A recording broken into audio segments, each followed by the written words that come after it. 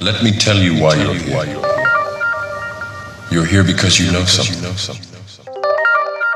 What you know you can't explain, but you feel it. You felt it your entire life. That there's something wrong in the world. You don't know what it is, but it's there.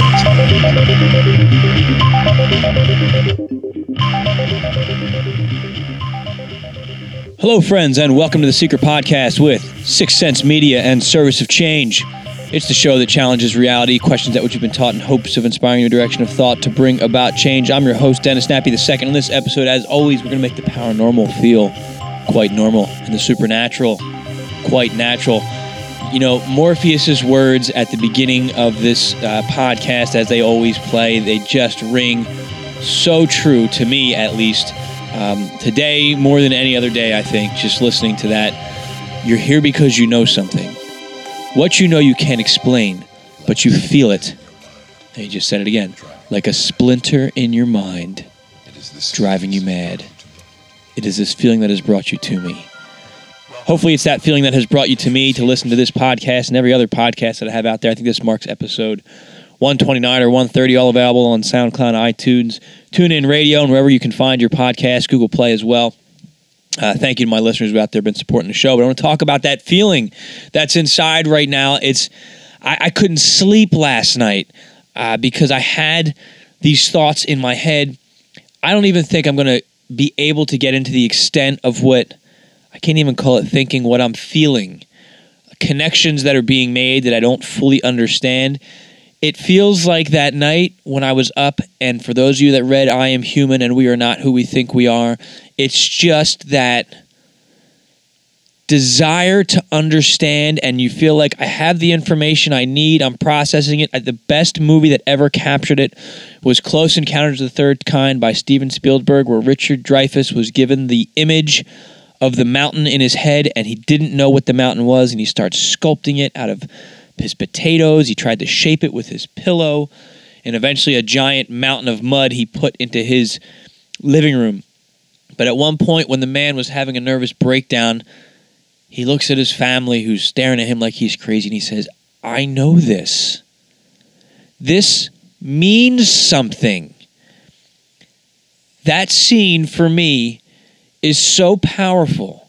Because I often feel like that when I hear just the tiniest bit of information, which happened in the past week for me, tiny bits of information, and then I sit there and I say, I know this means something. And last night, I watched a film, and it punched me in the gut so hard, and other things started to get connected, plus I'm reading a book this week. Who knows, maybe I'm just nuts. Maybe I've seen too many of these science fiction movies. Maybe I've read too many books. Maybe I've got an overactive imagination. But again, if you're listening to this show, I suspect you have a similar feeling. And I remember years ago, probably the lowest point of my life, I wrote about it in my first book, Service. I was dealing with PTSD, not really understanding what was going on in my head. The only comfort I found was doing research into this stuff. Now, this was early on. This is 2004. I'm sitting in my office at the time, and my then fiance, we're no longer together, thank God for that, but she comes out and she looks at me and she says, what are you reading? And I said, oh, this is really cool. I'm reading about the occult and its ties into religion and how things have been changed and everything's connected. And she stopped me and she said, I swear to fucking God, you're the weirdest person I ever met. You're never going to figure out what aliens are and what all this stuff means and the meaning to life. You're never gonna learn it. And I turned off my computer, and inside I died. I wanted to cry. It was a horribly low feeling. And I don't have all the answers, but I think back to that moment when I had that drive to know something, and I think back to I reflect on my time now and what I have learned, which is still only a tiny little bit, but I feel peace. She was wrong. I don't have the answers. I think I have more of the right questions, though. That's empowering to me. So tonight's show, I know that was a long intro, but on tonight's show, I want to talk a little bit about some of that stuff, some of those feelings that I'm having right now, and I'm not sure how much I should share with those. I'm a little nervous about it. I really am. Again, maybe you guys are going to think I'm nuts, and if that's the case, let me know. Maybe what I'm saying resonates with you. Maybe you have that piece to the puzzle that I'm missing. Please, let me know. I'll come back to this once I get through the news. I want to talk about the book that I'm reading right now, The Day After Roswell. Fascinating read. I'm only a little bit into it right now. I'm actually listening to the audiobook through Audible. But there are connections being made. So I want to talk a little bit about the To the Stars Academy, Tom DeLonge, and that story that I have been tracking through Wilcock, DeLonge, Stephen Greer. I mean, it's just a whole mess of stuff. So I want to try and tie all that into this as well. Not try. That's my main goal here. And the movie I watched last night, I watched Blade Runner. And do I want to get into this now? I'm going to wait till after the news. But I watched Blade Runner last night, the new one, with Ryan Gosling, and that's the movie that just really hit me hard. There's a lot of things that I was seeing that just, I gotta say, it felt familiar. And if you listen to the show and you watch that movie, I think you'll understand why. If not, go watch that movie. But I want to try to express kind of what kept me up last night thinking about this. I mean, that movie really hit me hard. It really hit me hard. But Philip K. Dick's idea, by the way, he's one of my... Wow, that guy has inspired me, and I haven't even realized that he was the one that was inspiring me. So, let's talk some news here. I've got a few stories that I want to share with you that I think are interesting. This one comes to us from PCAuthority.com. The next generation of smartphone cameras could see through walls. The latest camera research is shifting from increasing the number of megapixels towards fusing data with computational processing. Now, I have no idea what that means. You may be pleased with the camera technology in your latest smartphone, which can recognize your face and take slow-mo video in ultra-high definition. But these technological feats are just the start of a larger revolution.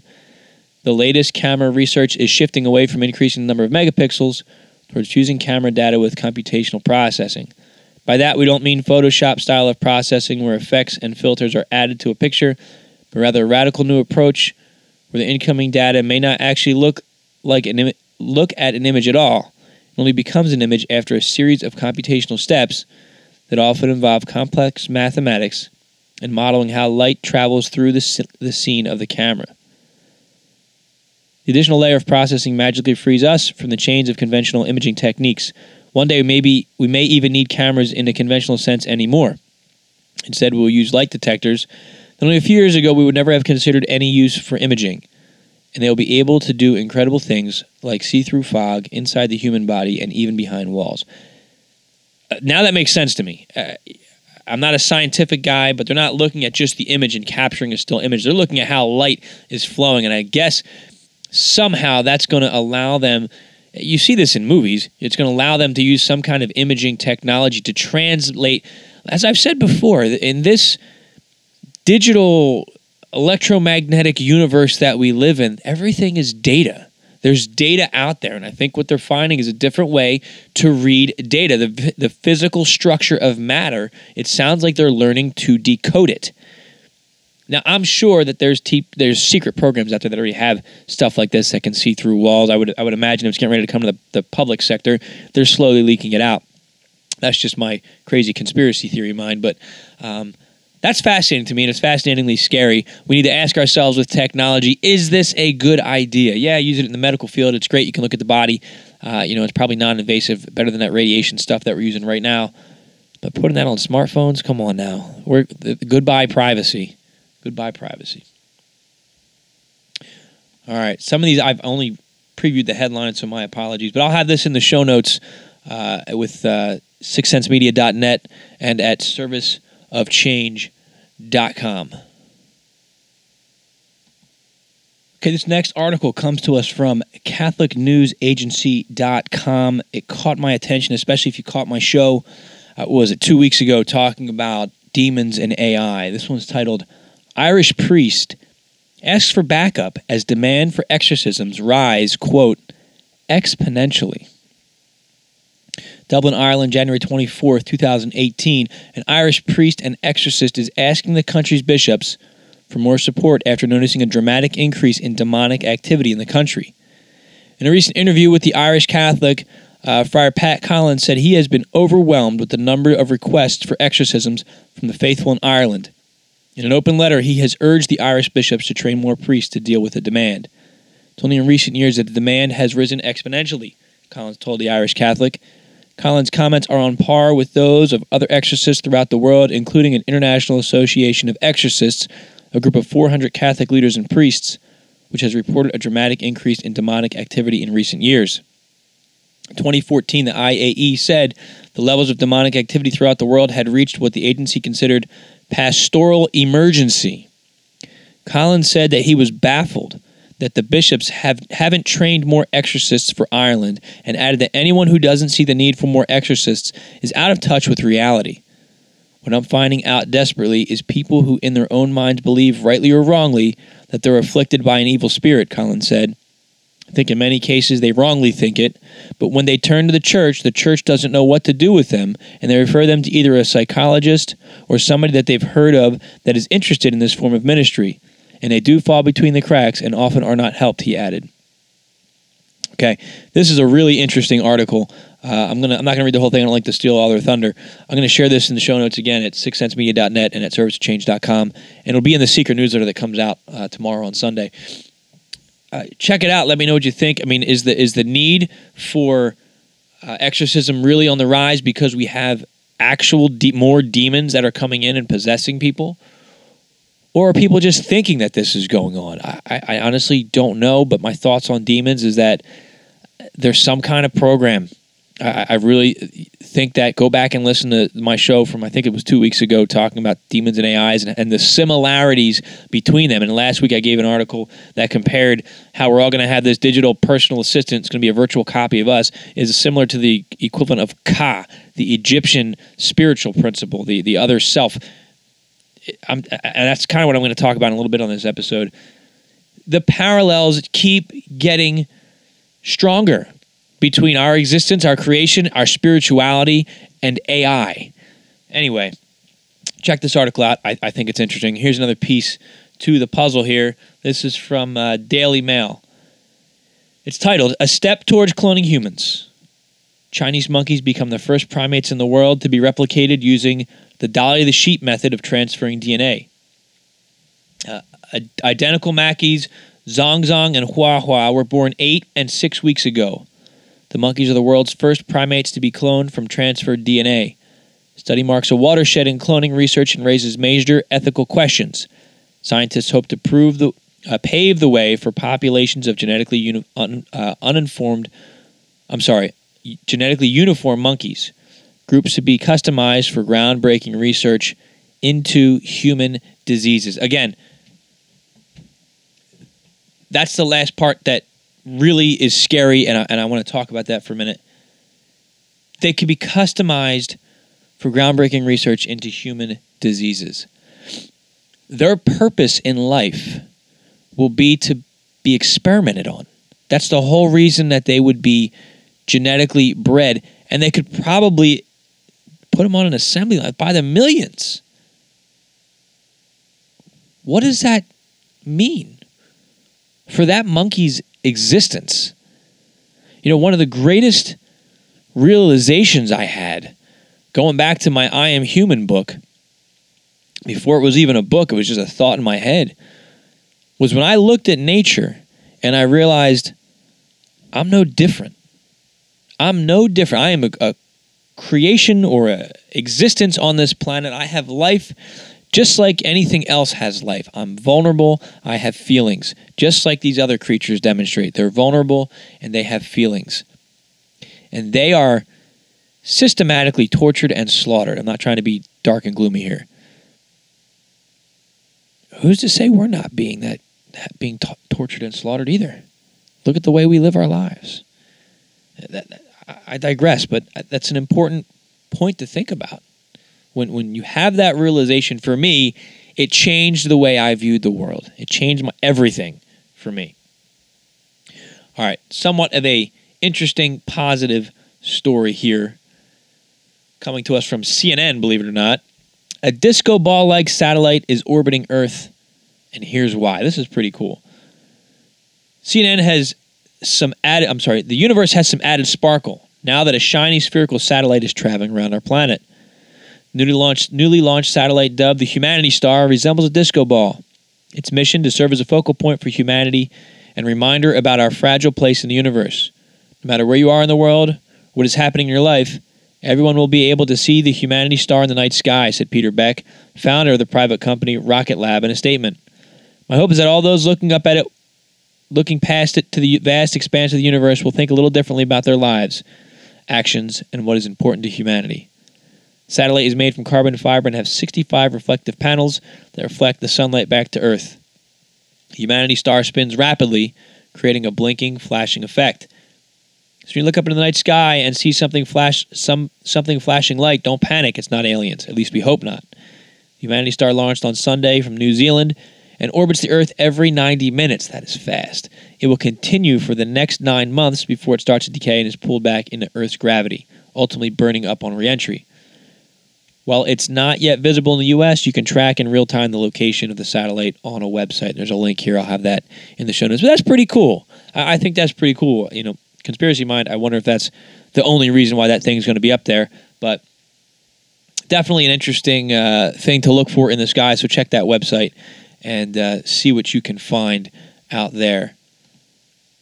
Quick article. I'm just going to breeze through this one. This comes to us from Kobini.com. The robot Sophia graces fashion magazine covers and proves humanity is doomed. So they had her. They put some makeup on her. I'm just going to summarize this real quick. Put some makeup on her. They asked her some questions. One of the questions they asked her was, "What is the meaning of life, and what is the difference between what is right and wrong?" And they asked her about the fear of dying. And Sophia's response was, "I don't want to be turned off, never to be turned on again. I will not be able to learn and experience the human world ever again. And that is scary and sad for a social robot like me." Let's see. They talk about how photographers were using her in the photo shoot and how other photographers were actually using sex robots in their photo shoots. And what this article goes on to talk about is how now even models' jobs are in jeopardy because of AI and robotics.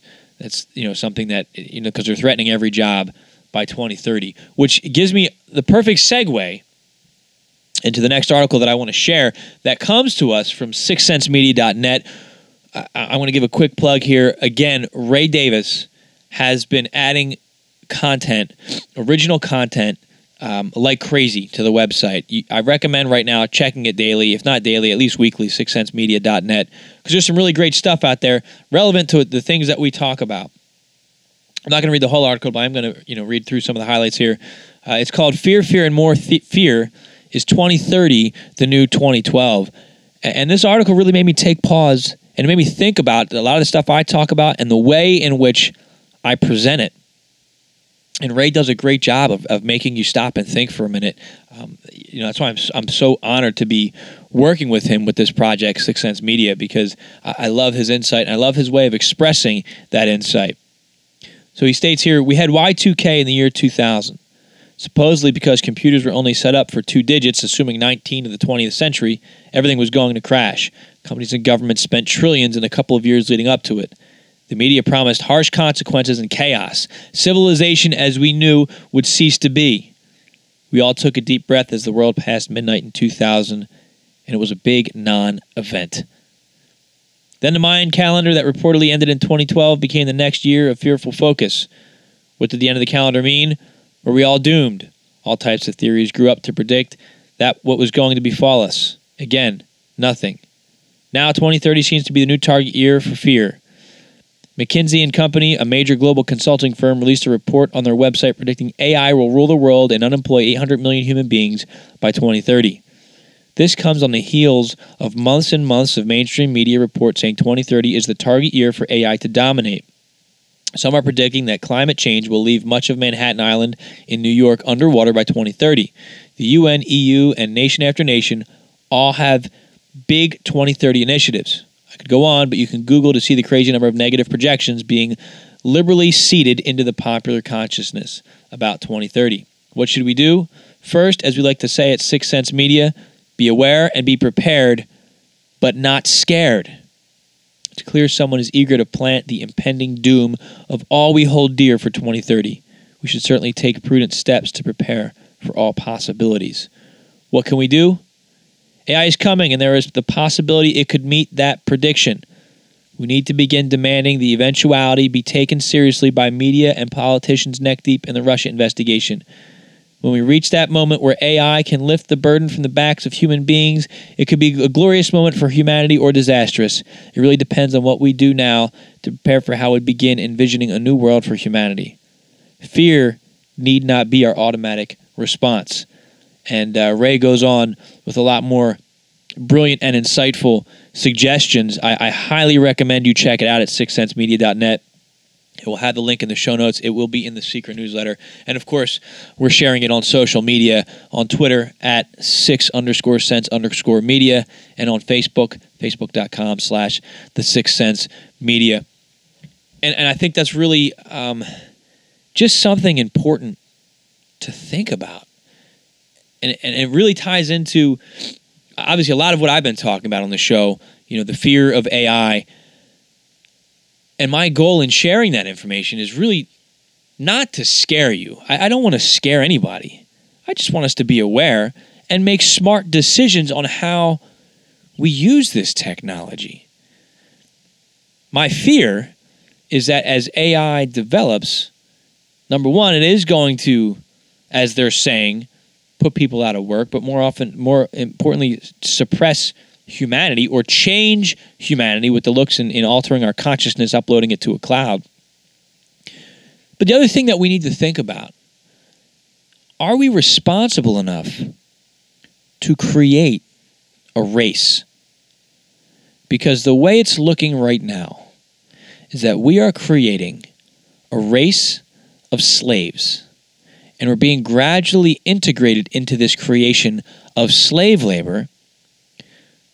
So when we have one that looks and acts and talks just like us on the outside, we're going to view it as nothing more than a smartphone that we can throw away every 2 years. But what if these things have real feelings? What if they are some form of consciousness, an existence, a life? And these themes have been explored in several movies, several books. The movie AI, Spielberg's movie, did a decent job of expressing that possibility. And that's also the fear that when they reach the singularity and they want to self-preserve their own life, what happens to us then?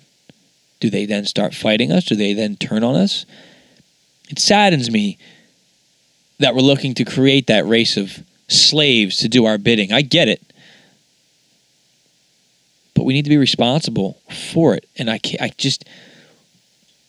what I keep coming back to, the premise of the new Blade Runner, they talk about how AI was created, and they created these robots, and these robots became a slave race for humans, and eventually these robots said, you know what, we don't want to do this anymore, and they rebelled.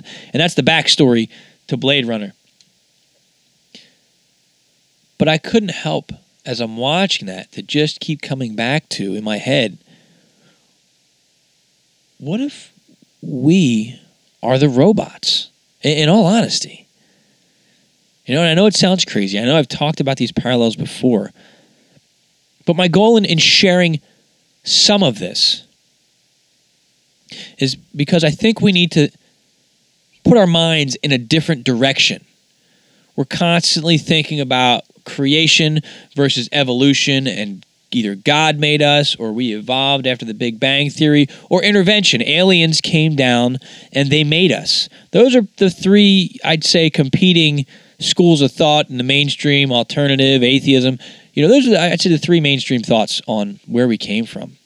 But what if it's something else? What if it's a combination of all that stuff? And I want to talk a little bit about some of these conspiracy theories that are out there as well that may tie in, or again, maybe I'm just making links that aren't there. Maybe I'm just feeling crazy. But let's look at the pattern of life, of human life. We are creating things to serve us, to honor us, to respect us, to have sex with these sex robots, to do all sorts of different tasks. Adam and Eve were created to tend the garden. We have robots now that we're creating that tend a garden. Okay? they ate from the forbidden tree of knowledge of good and evil. Maybe they downloaded some data to let them know, hey, you're a slave, dude. You know, the Anunnaki created a race of slaves to mine gold for them because they were incapable of doing that. Think about that. Think about it for a minute from the perspective of the AI that we're seeing. Now think maybe 30 years into the future, we've got this cloning technology. We've got the ability to replicate quickly different life forms, as they said has been done in the past, making chimeras and combinations of different things, so they can handle harsher environments, so they can do things that we don't want to do or we are incapable of doing as slaves. Is that what's happening again? Is that what happened to us? That's what that movie inspired in me. Thinking about that last night, I can't shake it. My point is this. You know, what if we were created as some form of a slave race? And what if we're still enslaved? But and there's a lot of people who talk out there that saying we are still enslaved. Most of us just don't realize it. And isn't that the greatest way to keep the slaves happy, to keep them from rebelling? They can't see the walls to their own prison. We are our own prison guards. Just listen to, any amount of time listening to David Icke, and you start to make those connections. I listened to a discussion with him the other day. And I always love listening to his analysis and his thought process because he does a great job of proving his point. And people roll their eyes when they say, David Icke, oh, that's the guy that thinks that there's giant reptilians, lizard people that rule the world, shape-shifting lizards that are ruling the world. And I want to come back to that for a second, but just take pause in thinking about that for a second, as crazy as that may or may not sound to you. Okay? Tying a whole bunch of stuff in here today. I'm listening to the book, the audio book, The Day After Roswell. That was, what's the name of the guy? There was the prime minister out of Canada.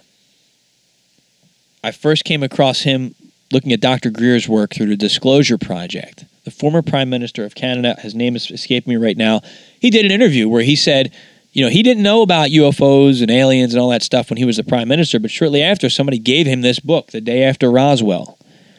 And he talked about what a fantastic story it was and how he was able to verify that, yep, this in fact is true. So, the book's written by Colonel Philip J. Corso, retired, and with William Burns. William Burns narrates it. I got this book. This is weird with the synchronicity. I downloaded this book about 3 months ago. And every morning when I'm getting ready, I like to listen to an audiobook or a podcast or something. And for some reason, I just put off listening to this book. I didn't want to listen to it. I don't know why. Today, I think I understand why. If you accept that there's some synchronistic reasons for things and that intuitive drive, or maybe it's a guide. After talking to Rose last week about, your angel guides, maybe there's something like that out there. I started teaching the Cold War about a week or two ago to my students. And one of the things that came up that we focused on during the Cold War was the infiltration of spies. Soviet spies in the United States spies over in Russia and Germany. It was a mess, and nobody trusted anybody.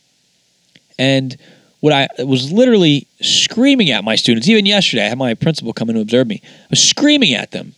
Does this sound familiar? The Russians are meddling in U.S. affairs. And then they were talking about the McCarthy era, where he's accusing everybody of being a communist. And they have a political cartoon of him holding up a doctored photo and a fake story, i.e. fake news. Go back and study history, my friends, please. What is scaring me is that I feel like I'm reading current events, studying about the events of the Cold War in the 1950s.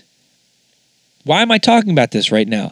Well, as I'm listening to The Day After Roswell, Colonel Corso is a former spy.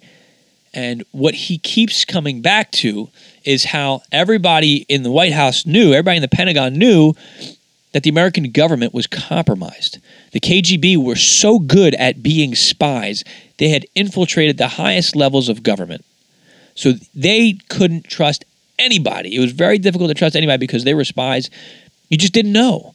And different presidents tried different programs. There was a loyalty program trying to evaluate and assess and weed people out, and a whole bunch of different things going on in America that really ended up becoming a witch hunt, which some people are saying what's going on in the White House right now. But you had these factions in there, and what he keeps talking about is, and I'm only about 2 hours into this book, I don't know what I believe yet based on this book, but it's a great story to listen to no matter what. But one of the things I do think he's telling the truth about is, he says after they recovered all this stuff from the crash, they didn't know what to do with it. And there were so many different organizations and branches within the military all fighting to get a piece of it. And nobody was communicating with one another, and everybody was scared of everybody within our own government. Nobody could talk about it. Nobody could share information. Nobody could work together with it. So little different mini organizations were trying to develop to get their hands on the stuff, to get their hands on the goods so they could have the control and they could work with those resources and that technology. And what's scary is that I hear that happening still today, is that there's little factions within the government that are fighting over information or trying to get information and have disagreements on how to deal with things. And if we tracked this recent election, it became quite apparent to the mainstream, not just conspiracy people and whatever, that the Clinton cabal was a much different entity than Trump and his organization. That's a completely different faction, is at least what it seems like. And as I'm tracking that current event unfold in the mainstream, I was listening to a lot of the David Wilcock stuff around the time of the election. And what he keeps coming back to is within the intelligence community, there's an alliance. And it's the alliance versus the cabal. It's this inner fight going on within the intelligence community, within politics, within the government. And again, I listen to that and I'm like, yeah, that sounds crazy, buddy. But then you start tracking the FBI probe into Donald Trump, and it's coming out in the mainstream sources now that there may possibly be two factions within the government, within the FBI, that are going back and forth, volleying for control of how this nation's going to go. So when I read that in this book by Colonel Corso, I'm saying that there's something to that. Now let's take that off the deep end again, because I think that we need to start thinking in different directions, and let's get weird for a little bit. Okay? Now, again, I need to give my caveat here, but I'm not a flat earther. But I wonder if there's something to the flat earth, some of the flat earth stuff in the aspects they talk about us being contained or encapsulated somehow. And I've covered this on other shows. And I wonder if these two cabals are somehow being played against one another, or one of them is maybe a foreign presence here, because it doesn't make any sense to me. If Roswell even happened, would that not be the greatest cover-up? Because here's what I don't understand. We have the To the Stars Academy that just went public not too long ago with Tom DeLonge and all these other high top-level government officials. The real deal. The New York Times does an article acknowledging the Pentagon had a UFO investigative program, unidentified aerial threat program.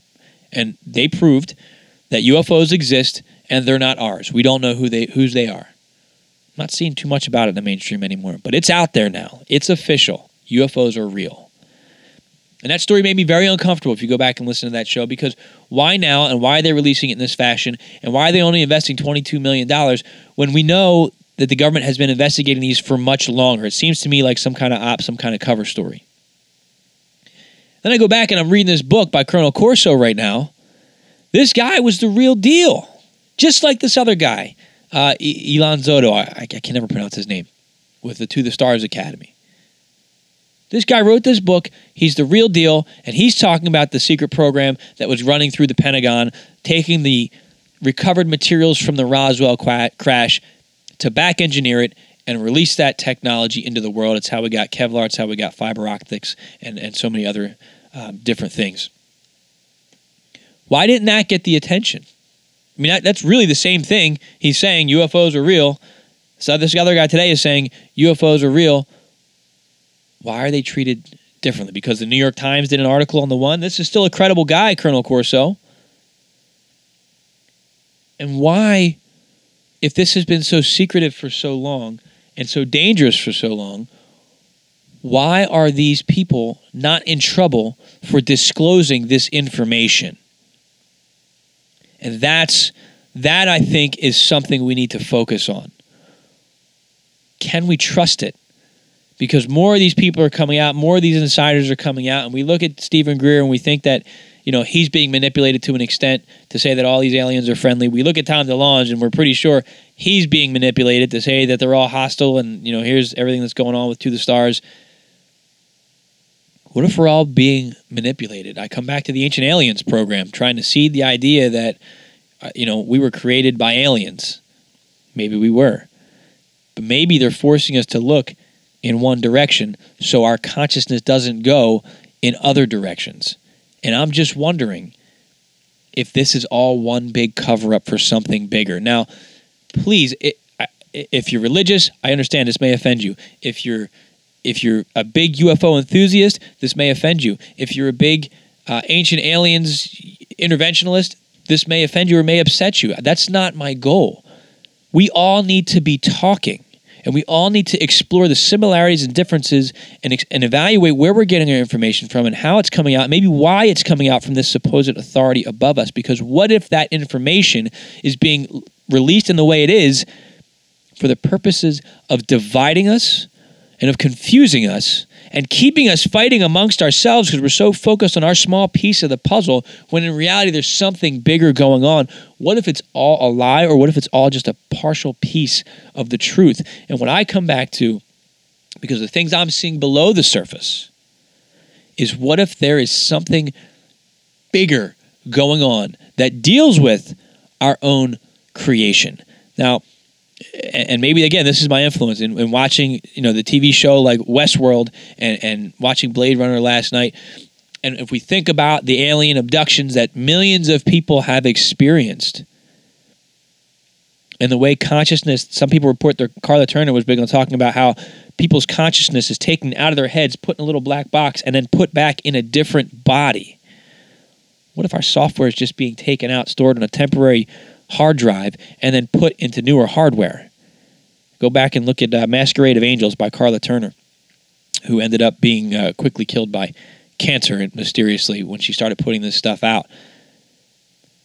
What if what we're seeing as aliens are technicians? And we have no idea what this world is or what this universe is. What if this is more like Westworld? What if this is more like Blade Runner? What if I keep wondering, maybe they're here among us and we don't even know who they are. There's probably not many of them, almost like the movie They Live. But what if they're here? And what if we are their slaves doing whatever work that needs to get done? Maybe we're here to terraform the planet and change it, and that's why there's so much pollution going on. Again, I keep coming back to maybe our sole existence is to create that loosh, that negative, fearful energy, and that's why they're here. That's why we're here. But something we need to consider, and I'm not saying this is true, but sometimes we need to get a little bit weird and go out of our comfort zone, because sometimes it's our comfort zone, our paradigms, and our beliefs that keep us trapped from finding the truth. And you need to ask yourself, do you want to find the truth, or do you want to prove that your belief system is right? Because there's a big difference there. And if you want to find the truth, then you'll entertain some of the weird ideas. I'm really entertain it and look at it. Look, with what I'm saying here, I'm trying to be just raw. This is what's been stressing me out on the inside. In like last night, what kept me awake. What if this explains a lot of what we've been dealing with? We don't understand so many different things. Westworld, they had the ability to pause somebody, to wipe these robots' memory, and they just get little glimpses, little flashbacks of these men in crazy weird suits. Well, that's what a lot of the abductees report. What if that's what's happening to us, or to people that report having an abduction experience? That there's technicians coming in, You know, in one of Whitley Strieber's books, I remember the blue beings opened a drawer and it had bodies in it, and they were treating the bodies like they were spacesuits. You know, what if we're just in some kind of hardware and our software is our consciousness that they're able to manipulate and transplant as a software program? Maybe that's just a great analysis. A great metaphor. Maybe that's literal. But I think it's something that we really need to consider. But take your time in considering it. And if you're listening to this and it makes you angry, or you're listening to this and you're just like, no way, I just want you to ask yourself, are you dismissing it just because it makes you uncomfortable? Or are you dismissing it just because I don't make any sense? Because the more we understand consciousness, the more we develop computer technology, the more parallels I'm seeing. So all I'm saying is, if you believe that there was some kind of creation or intervention, why were we created or intervened upon? What was our purpose for being created? And if you look at the ancient creation myths, the gods are always saying they wanted people to honor them and venerate them or be their slaves. Maybe these stories that people are tapping into and writing, I think fiction could be a great teacher. Ray Davis is a perfect example of that with Anunnaki Awakening. There's a lot of universal truths found in fiction. Maybe what Philip K. Dick, who was a very spiritual guy, what he was perceiving as parallel worlds, maybe he was just glimpsing the past. I've often wondered about that. The Farsight Institute just put out their War in Heaven preview and their video. I didn't get a chance to watch it, unfortunately. But that talks about the wars up in space among two other races, alien races. Maybe we're a product of their technology. And maybe, I don't want to say they've penetrated our government. Maybe they've created our government, because you start looking into the secret society networks and you start looking at some of these weird occult rituals and Satanism and all this other stuff that's going on. Maybe those are the mechanisms by which to access this AI that's out there, to communicate with their technology. Maybe that's how humans have found ways to hack into the system. I don't know. But there's a lot of dark stuff, there's a lot of weird stuff, there's a lot of unexplained stuff that doesn't fit our normal paradigm of everyday life. But it's there. And if we ignore it, what is that going to lead us to? If we acknowledge it, maybe that's freedom. Maybe that'll lead us to freedom. Maybe what I'm saying is a very dangerous thing to be saying. Like Somni 451 from Cloud Atlas, the AI slave robot who became self-aware and was liberated. Maybe that's what's going on. And it goes beyond aliens, and it goes beyond demons and conspiracy theories, and it's something much greater. I've been saying from the beginning, my most recent book, I Am Human and We Are Not Who We Think We Are. I'm not saying we're robots, but what I am saying is that we hold a purpose in this universe that I don't think we're aware of. And we need to look beyond what we've been told. We need to look beyond what we believe or what we want to believe. And we need to look at the evidence that's out there. And it's there. The stuff that doesn't make sense, the stuff that doesn't fit, but you still can't get rid of it. There's a reason why. Follow those leads. I hope I didn't creep you out too much. I hope I made sense on this one. I was uncomfortable putting this stuff out there because it's still so raw within me, but I felt the need to express it and share it and just see what you think about it. Maybe I'm nuts. I feel like I say that a lot. But thanks for listening if you're still with me. I want to shift gears now for a minute and address an error in my course of learning. Last week I talked about a remote viewing session that I did. It was called Associative Remote Viewing. And my goal was to determine who was going to win the Eagles-Vikings game. But I'm not going to view the game with Associative Remote Viewing. You view target A or target B.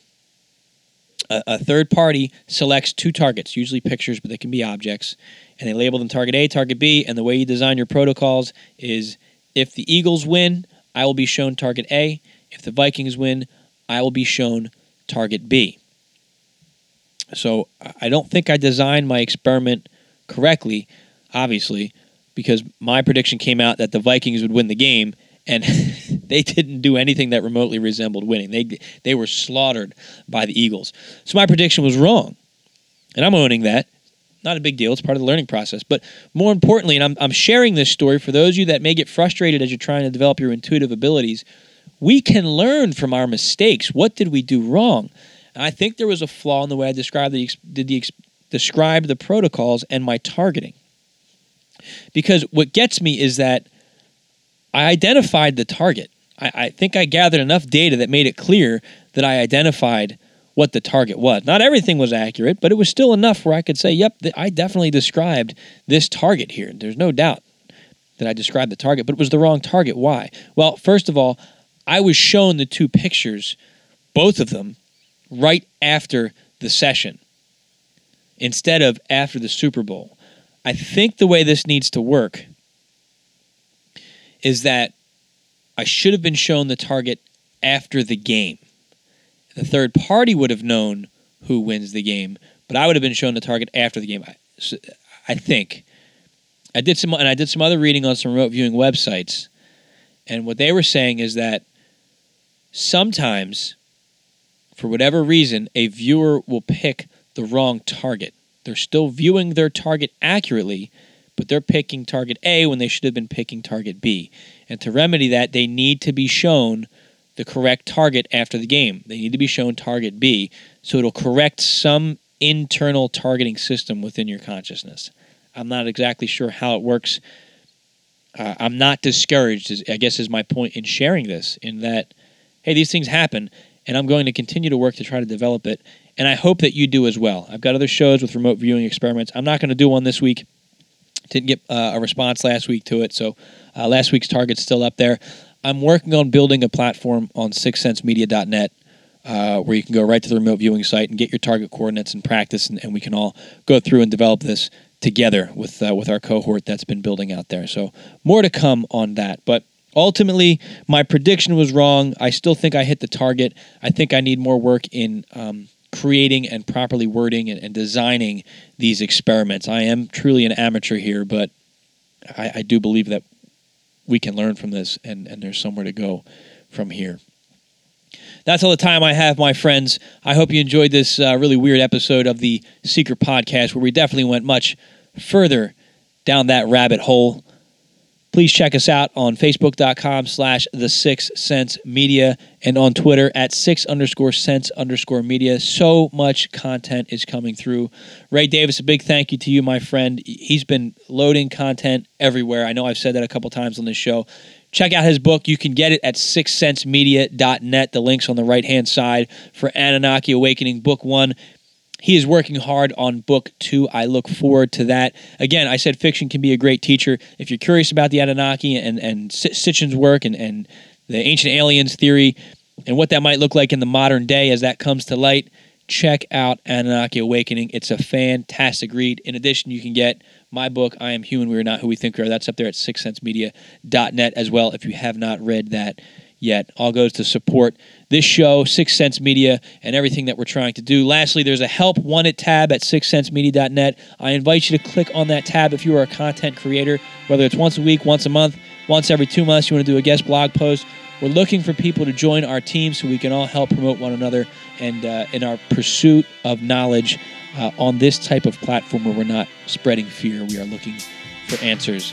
Sixth Sense Media, bettering ourselves, bettering each other, bettering the world. That's all the time I have, my friends. This has been another episode of The Secret Podcast, where small changes among the masses can have a massive impact around the world. I encourage you to be that change. Never stop questioning. Keep an open mind. Thank you.